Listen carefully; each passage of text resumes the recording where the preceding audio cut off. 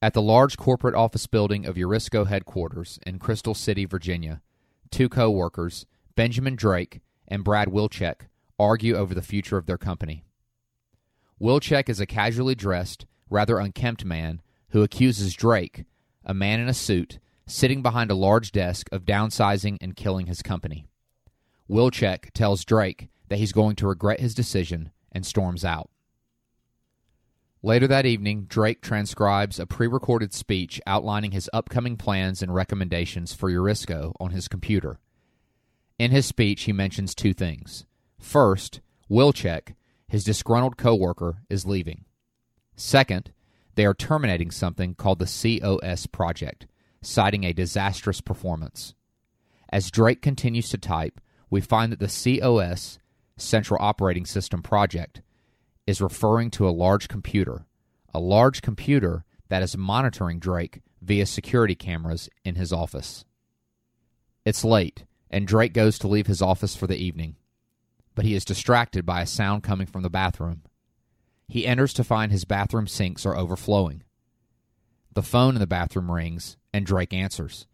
On the other end of the line is an automated voice recording of the time, 7:35 Eastern Time. At that moment, the bathroom door slams shut, and the lights in the bathroom go out. Confused, Drake attempts to leave the bathroom, but the door is locked. He tries using his key card, and when that fails, he uses his metal key to manually unlock the door. The moment Drake places the key in the keyhole, a massive surge of electricity surges out of the keyhole and into Drake, sending him across the room and into the bathroom mirror, shattering it. As Drake lay on the floor dead, the COS main computer watches him on CCTV, and a chilling automated voice says, "File deleted." This is the X-Files Season 1, Episode 7, Ghost in the Machine, and you're listening to The Tape Store.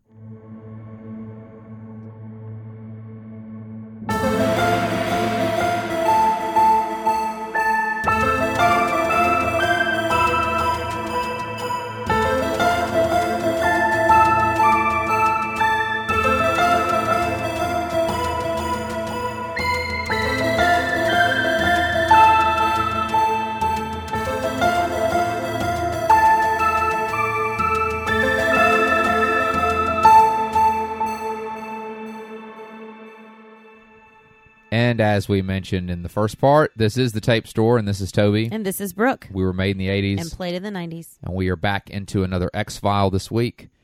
And sorry we love again. The X-Files. We do love the X-Files. It's great. Always good. And you really don't realize how...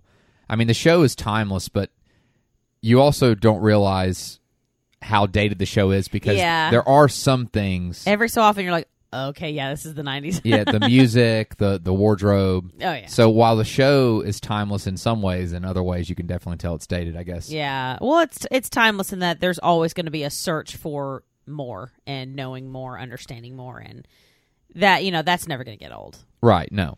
But I personally enjoy the pantsuits and the Mulder's ties, the iconic '90s fashion choices. Yeah, I love it, and the hair and Scully's hair. I love watching Scully's hair evolution. It's the same thing with Detective Olivia Benson and Law and Order SVU. Yeah. I love the hair evolution because you watch the time change. Yeah, eventually Scully goes blonde in the later seasons. She does, and then she stayed blonde. I know. Once she went blonde, she pretty much stayed blonde. I had a hard time with that. Oh, I know. Well, her red hair was so iconic. It's just what I grew up with. I know. Same here. But we still love Scully. But she looks lovely now, and she's like Miss BBC now. So. Yeah, she's fantastic. So, I mean, we still love Scully. She can do no wrong. I mean, right. Well, yeah, so this is an interesting episode. And by the way, before we get into it, obviously, episode dropped late. Again, I really was upset about this. For the episode to drop 2 weeks in a row late. Yeah. And it's simply because, again, guys, work is work. We're doing our best. And we have a second child at school, so it's just a whole thing that I'm not going to go into because this episode... We've already done it. We've already gone into it. This is about the X-Files. But, again, we appreciate your patience. And we need to do better. Yes, we do. So, sorry, we're going to tighten up the screws.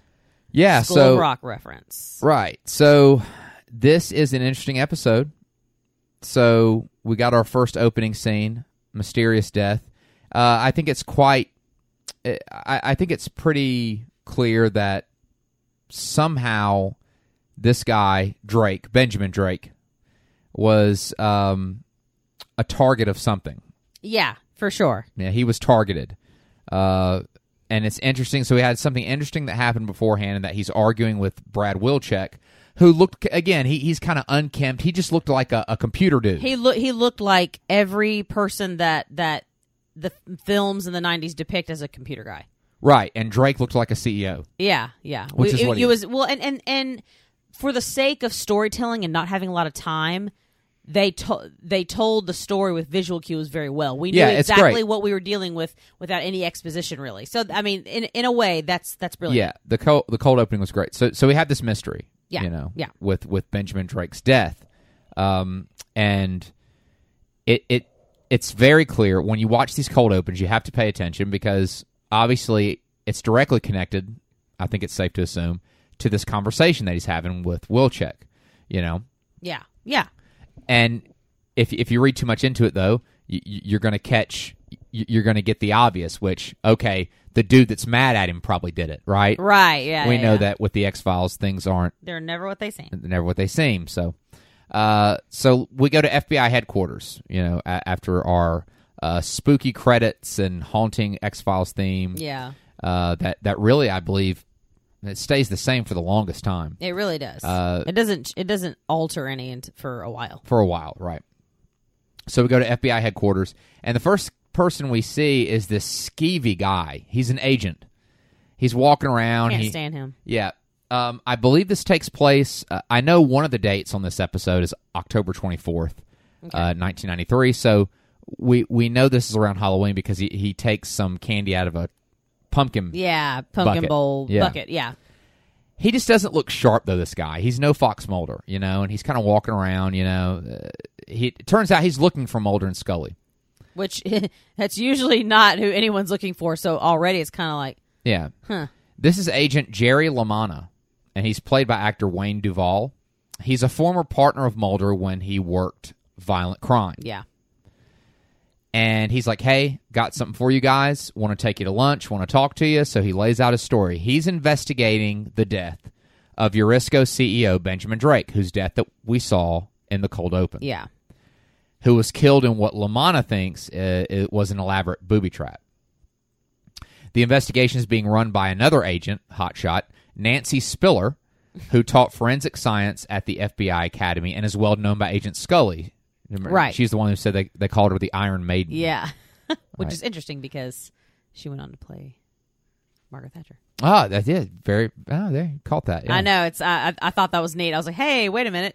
Decades later, you will also play Margaret Thatcher in The Queen. So Mulder initially declines to help LaManna. I mean, it's good to see him. They obviously were friends, got along. Yeah. But he and Scully are doing X-Files. They're not doing what are called, quote, general assignment. No. However, LaManna insists he needs Mulder's help. Why? Well, LaManna is a climber. Yeah. And when we've dealt with these guys before already in this show. Yep. Much like Agent Tom Colton from Squeeze, played by Donald Logue. Yeah. It's kind of upsetting. He was buttering up Scully. Yes. Now this guy's buttering up Mulder. Right. And it's kind of upsetting that these Mulder and Scully are like the best agents in the Bureau. And it's upsetting that these substandard agents are coming to them for help so they can solve cases and move up the Bureau. And look good, yeah. Right.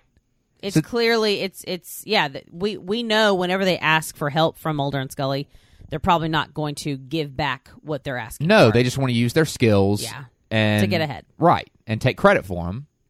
And that's exactly what, Colton was doing. Yeah, we know it's coming. You know it's coming. And now here's LaManna doing it. It's just upsetting. Turns out Benjamin Drake, who is the dead CEO of Eurisco, was friends with the Attorney General. And that's why solving this would help LaManna's career. Because he'd have somebody really important in his pocket. Because Colton, back in Squeeze, Colton was like, hey, I'm trying to move up. Yeah. And here's LaManna telling Mulder, like, listen, I really want a feather in my cap. Yeah, he actually said that too. Yeah. And solving this case would help. So and Mulder's he just doesn't care about that. No. He's in it for the work. He has a much deeper quest at hand. Right. But they do agree to help because we go to Eurisco World Headquarters and Mulder and Scully are there, and Mulder gives some backstory, sharing with Scully that he and LaManna split over having different career goals. He said that LaManna wanted to move up. He said he wanted a fifth-floor office. And Mulder, as we know, though, is impassioned and is about the paranormal, and he's in it for the actual work, not the perks or the accolades. He's not trying to get a desk job up on a top floor. No, because he's in the basement. Right. Literally. Interesting. Something happens as the two agents make their way through Eurisco. We see that they're being watched by CCTV, closed circuit TV, security cameras is what we're saying. We're getting glimpses of them through the point of view of video cameras. And while taking an elevator, a camera's keeping watch. The elevator inexplicably becomes stuck, but then resumes. Yeah, and it's talking. I remember because she's like, "Oh, it must be for the visually impaired." Yeah, an automated voice is audibly announcing the floors as they go up. Another strange occurrence takes place when the computer monitoring Mulder and Scully in the elevator looks up Scully's phone number. Yeah, it's weird. We get a view of this monitor. It displays Scully's phone number, displaying it on the surveillance screen. It's begging the question, who is doing this? Who's watching, and how are they so aware? Right. Agent LaManna takes them through the crime scene where they find no prints around the circuitry on the lock that electrocuted Drake. They are soon joined by a man named Claude Peterson, and he's played by actor Blue Mankuma.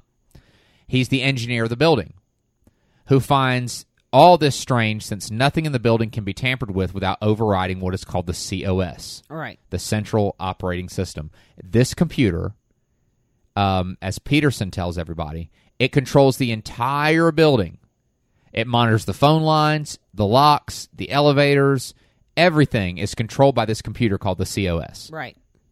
And keep in mind, this is the same COS that before Drake's death, he was preparing to terminate. Yep. So we're able to put that together. We're like, oh dear, here we go. Mulder makes a discovery at the crime scene. Of course he does. Right. That Drake picked up the phone before his death. So the phone is a focus. We go back to the FBI where Mulder is in his office looking for profile notes on Drake's killer, but he can't find them. Right. And we're going to get to that.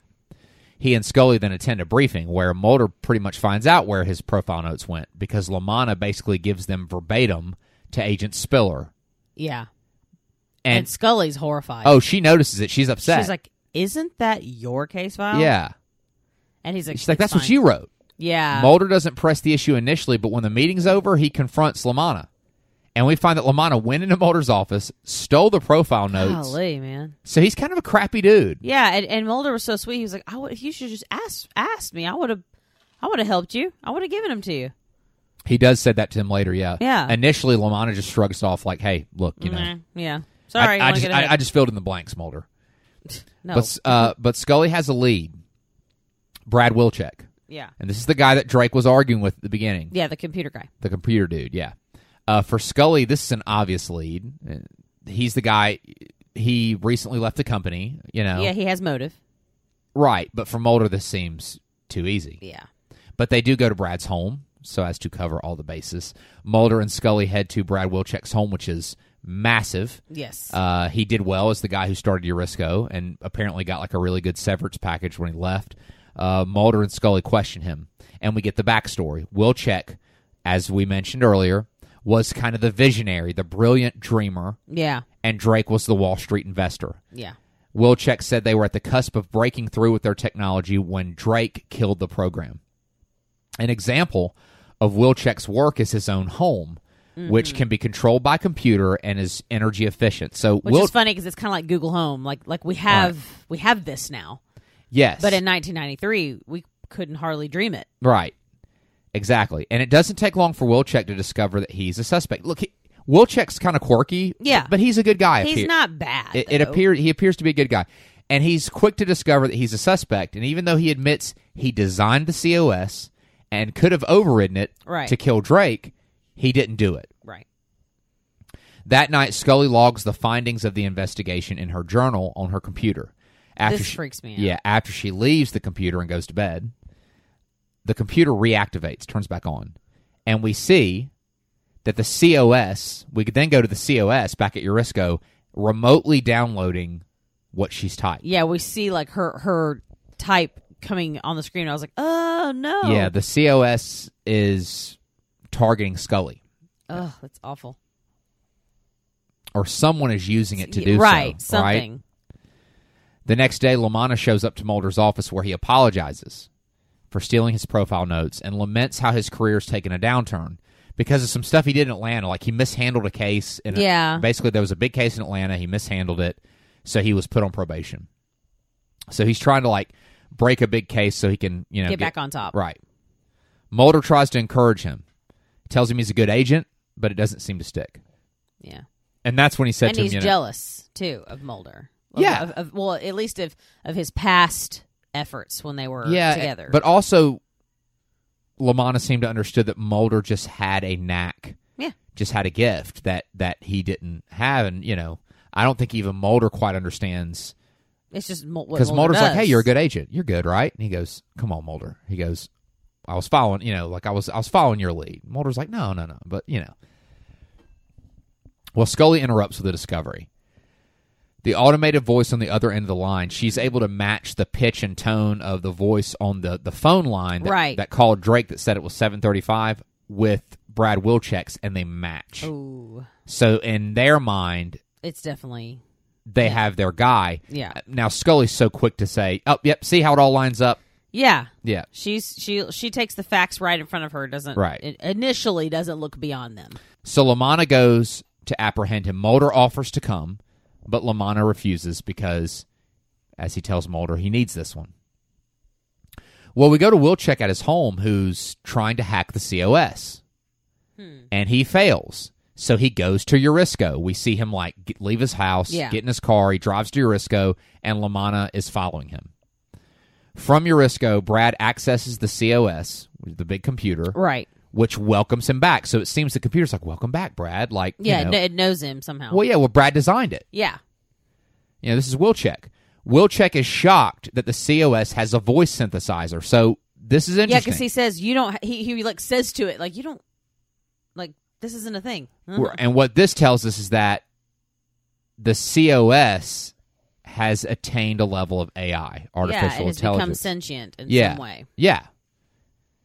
As LaManna takes the elevator following Wilczek notices that the COS is controlling the elevator, and he can see on the cameras that LaManna's in it. Yeah. And this alarms him. He's putting two and two together. Mm-hmm. The COS is not listening to Wilczek's commands.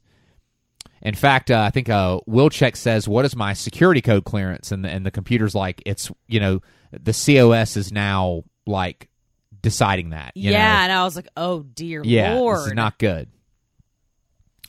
LaManna's elevator, and by the way, this is, let's see, Wilczek and the computer, the COS, is on the 29th floor. Yeah. So this is where LaManna is heading. As LaManna takes the elevator up to the floor, suddenly it starts to become stuck between floors 29 and 30. And Wilczek is... 29, 30, 29, 30. Right. I was like, oh, God. Wilczek... It definitely built suspense. Yeah, and Wilczek is desperately trying to override this. Yeah. Suddenly, the COS releases the elevator to free fall from the 29th floor with LaManna inside. It crashes to the bottom floor, killing him. And Wilczek is horrified. Yeah, because he's trying his best to get it to stop. He's like, no, I did not sanction this. Right. At this point, it's safe to say it's the COS. Yep. We have on our hands the ghost in the machine, artificial intelligence, computer becoming sentient, self-aware, all those things, right? In the aftermath of LaManna's death, Mulder is watching the surveillance video. He's seeing both LaManna's death in the elevator and Wilczek's reaction. Wilczek has been arrested. Oh. Because they're putting two and two together. Yeah, they're like, it's obviously you. You were there. Did it. Yeah, you did it. You made the elevator right. Scully comes in and comforts Mulder, and of course she thinks case closed. And she's shocked when Mulder says Wilczek didn't do it. Mm-hmm. Scully retorts with the fact that Wilczek had signed a confession. So Mulder's like, what? Yeah, let me get in there. So he gets in there. He finds out. He's like, why are you confessing? I know you're innocent. Because Mulder is always the one that's willing to go a little further and say, I think this is something deeper, more supernatural, right? Yeah. The problem is he's unable to get to Wilczek initially because Wilczek is in custody, but he's protected, and only those with high-level security clearance can see him. So this is confusing. Yeah.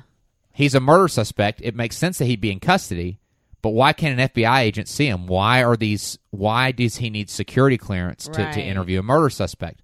So Mulder's confused, so he turns to a mysterious contact that we met in episode 2 who he knows has connections. Yeah. And that's Deep Throat. Yep. So Deep Throat, he's able to, arrange a meeting with him, and Deep Throat explains that Wilczek is more than Mulder realizes. So it turns out Wilczek is like not just a smart computer guy. He's like at the forefront of innovative computer technology. Wow. He has a knack for making what are called learning machines. And we get the magic word. Deep Throat brings it up. AI. Yep. With Deep Throat's help, Mulder finally gets in front of Wilczek and wants to know why he's taking the rap.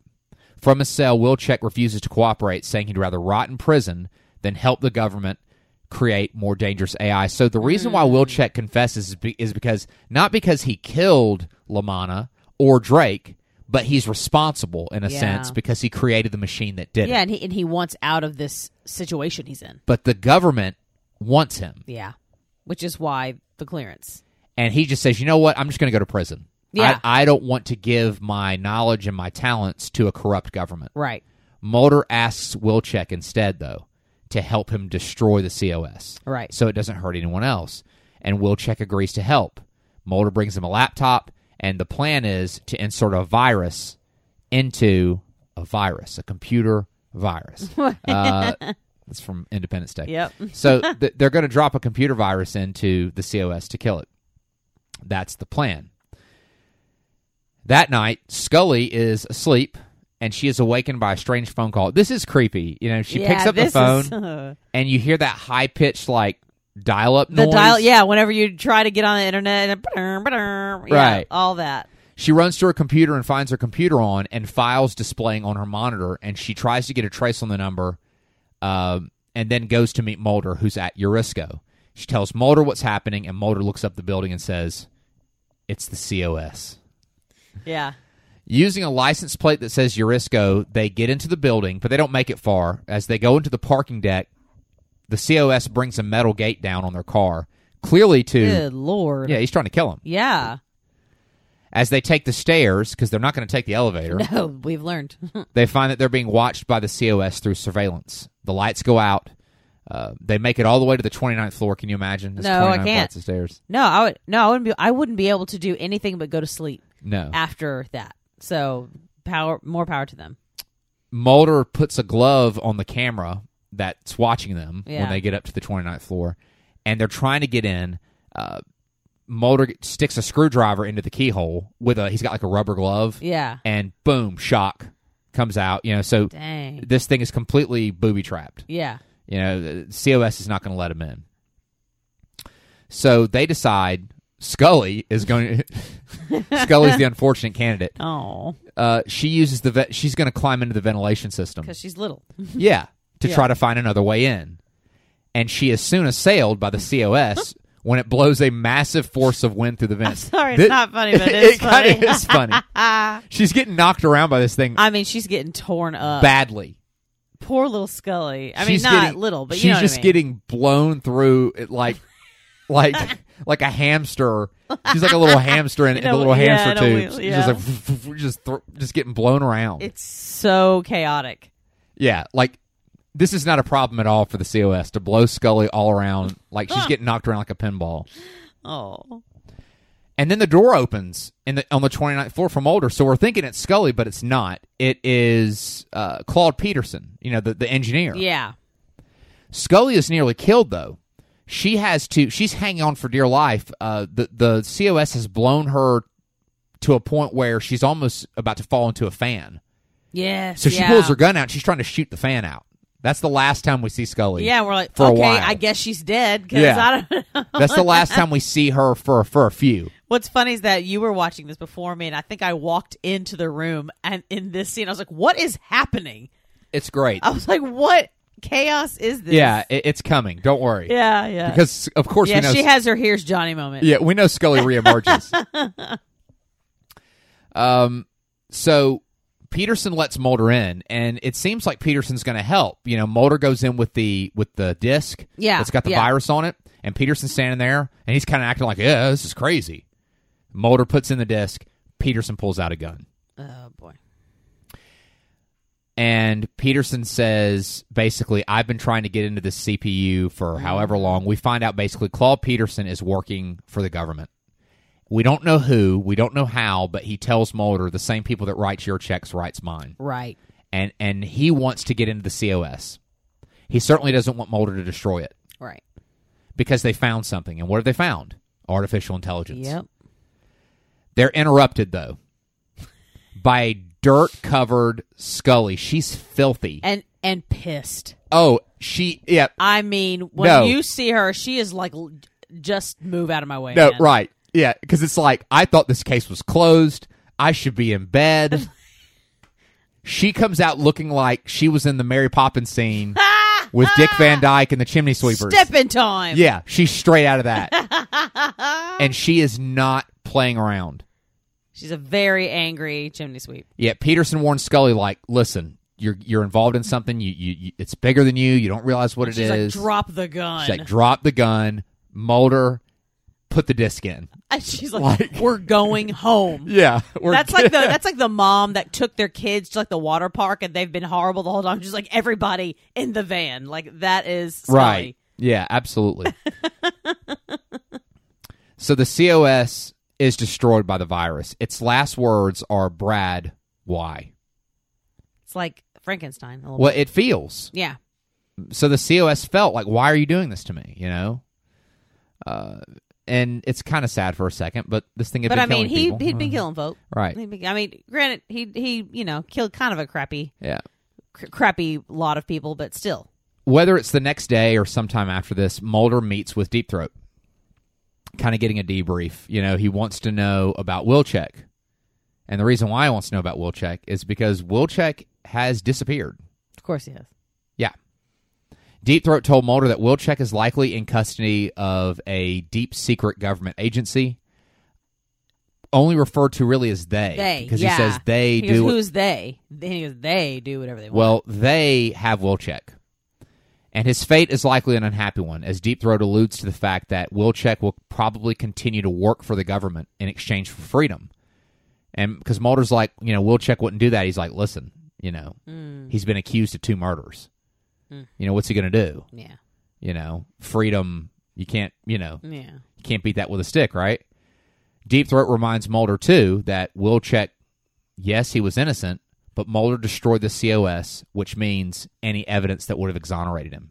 So Mulder destroyed the very thing that actually did commit the crimes. Yeah. Right? But, I mean, what choice did anybody have at that point? So that was interesting, and as sad as it is for Wilczek, it's I don't know, not everything can be wrapped up in a little bow. I mean, some things don't end well for everyone. And again, like I can't help but see the Frankenstein imagery, because if you read the book Frankenstein, I don't count the movies because none of the movies are accurate. But if you read the book, Frankenstein is so bent on discovery, right, and how far he can get with technology. Yes.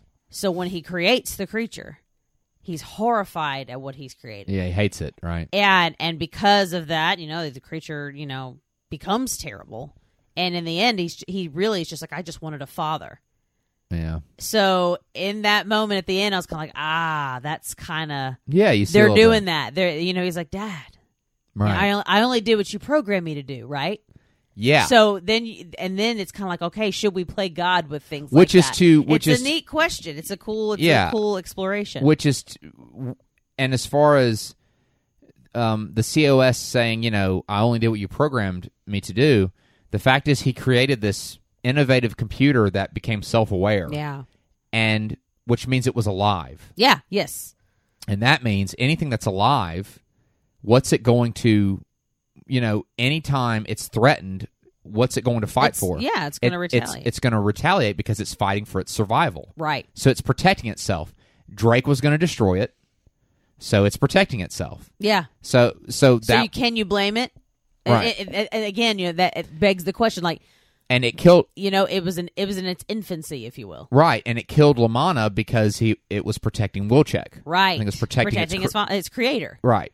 Yeah, so I mean, it brings up some really fun questions because yes, on one hand, yes, this was the threat, but when you look at this computer as its own entity, you're like, well, it was in its infancy, and maybe it lacked that guidance from Wilczek. I mean, it's again, it's a fun thing to ponder. And Wilczek his fate is unknown. I mean, you would assume that he probably was essentially living, he lives the rest of his days just creating more of these, creating more things like this. Yeah, I mean, it's either that or how you kill two people, right? Yeah. One of them an FBI agent. So let's wrap it up. Yeah. So we go back to Eurisco. This is our final scene. Oh yeah. Claude Peterson is there, overseeing the deconstruction of the COS, which was completely ruined by the virus. Right. And Deep Throat tells Mulder that. Mulder's like, he tells Deep Throat, Deep Throat tells Mulder, they've been at it for 5 days, they can't find anything. Wilczek's virus was thorough. Yeah. So we're back at Eurisco. Mm-hmm. Peterson is overseeing the deconstruction of the COS, again, completely ruined. Peterson leaves distraught because he's like, we lost it. It's gone. And he makes the comment that in 6 hours it will all be in the metal shredder. As everyone has left, the room is dark, and alone amidst piles of circuit boards and wires, a portion of the COS reactivates. Man. I know. So is it really over? The power of survival. Right. That's it. Life finds a way. Come on, Ian Malcolm. So yeah, it was a good episode. Actually, I enjoyed this more than I expected to. Yeah, I think that's not that I thought I would hate it, but I don't know. Just I got more out of it, and maybe it's because the Frankenstein thing was really heavy in my mind, and I was like, oh man, that's made me think. But it was a good episode. It is, yeah, and it's definitely a monster of the week. Totally. By the way, it's a monster of the week episode. And yeah, it was good. I liked it. I think what I liked most about it was just the 90s technology, the 90s computers. It was very much, if you love that 90s nostalgia, which we do, that had a lot of it with the old technology, the old graphics of computers. Yeah, even the sounds. It was fun. So, yeah. But yeah, that's pretty much it. Yep. It's a pretty streamlined episode there. We usually spend a lot more time talking about, I know when I can't wait until we get into some of the later episodes of this season. I don't want to spoil anything, but I know some of these we can go on and on about. But yeah, it was a good one though. I liked it.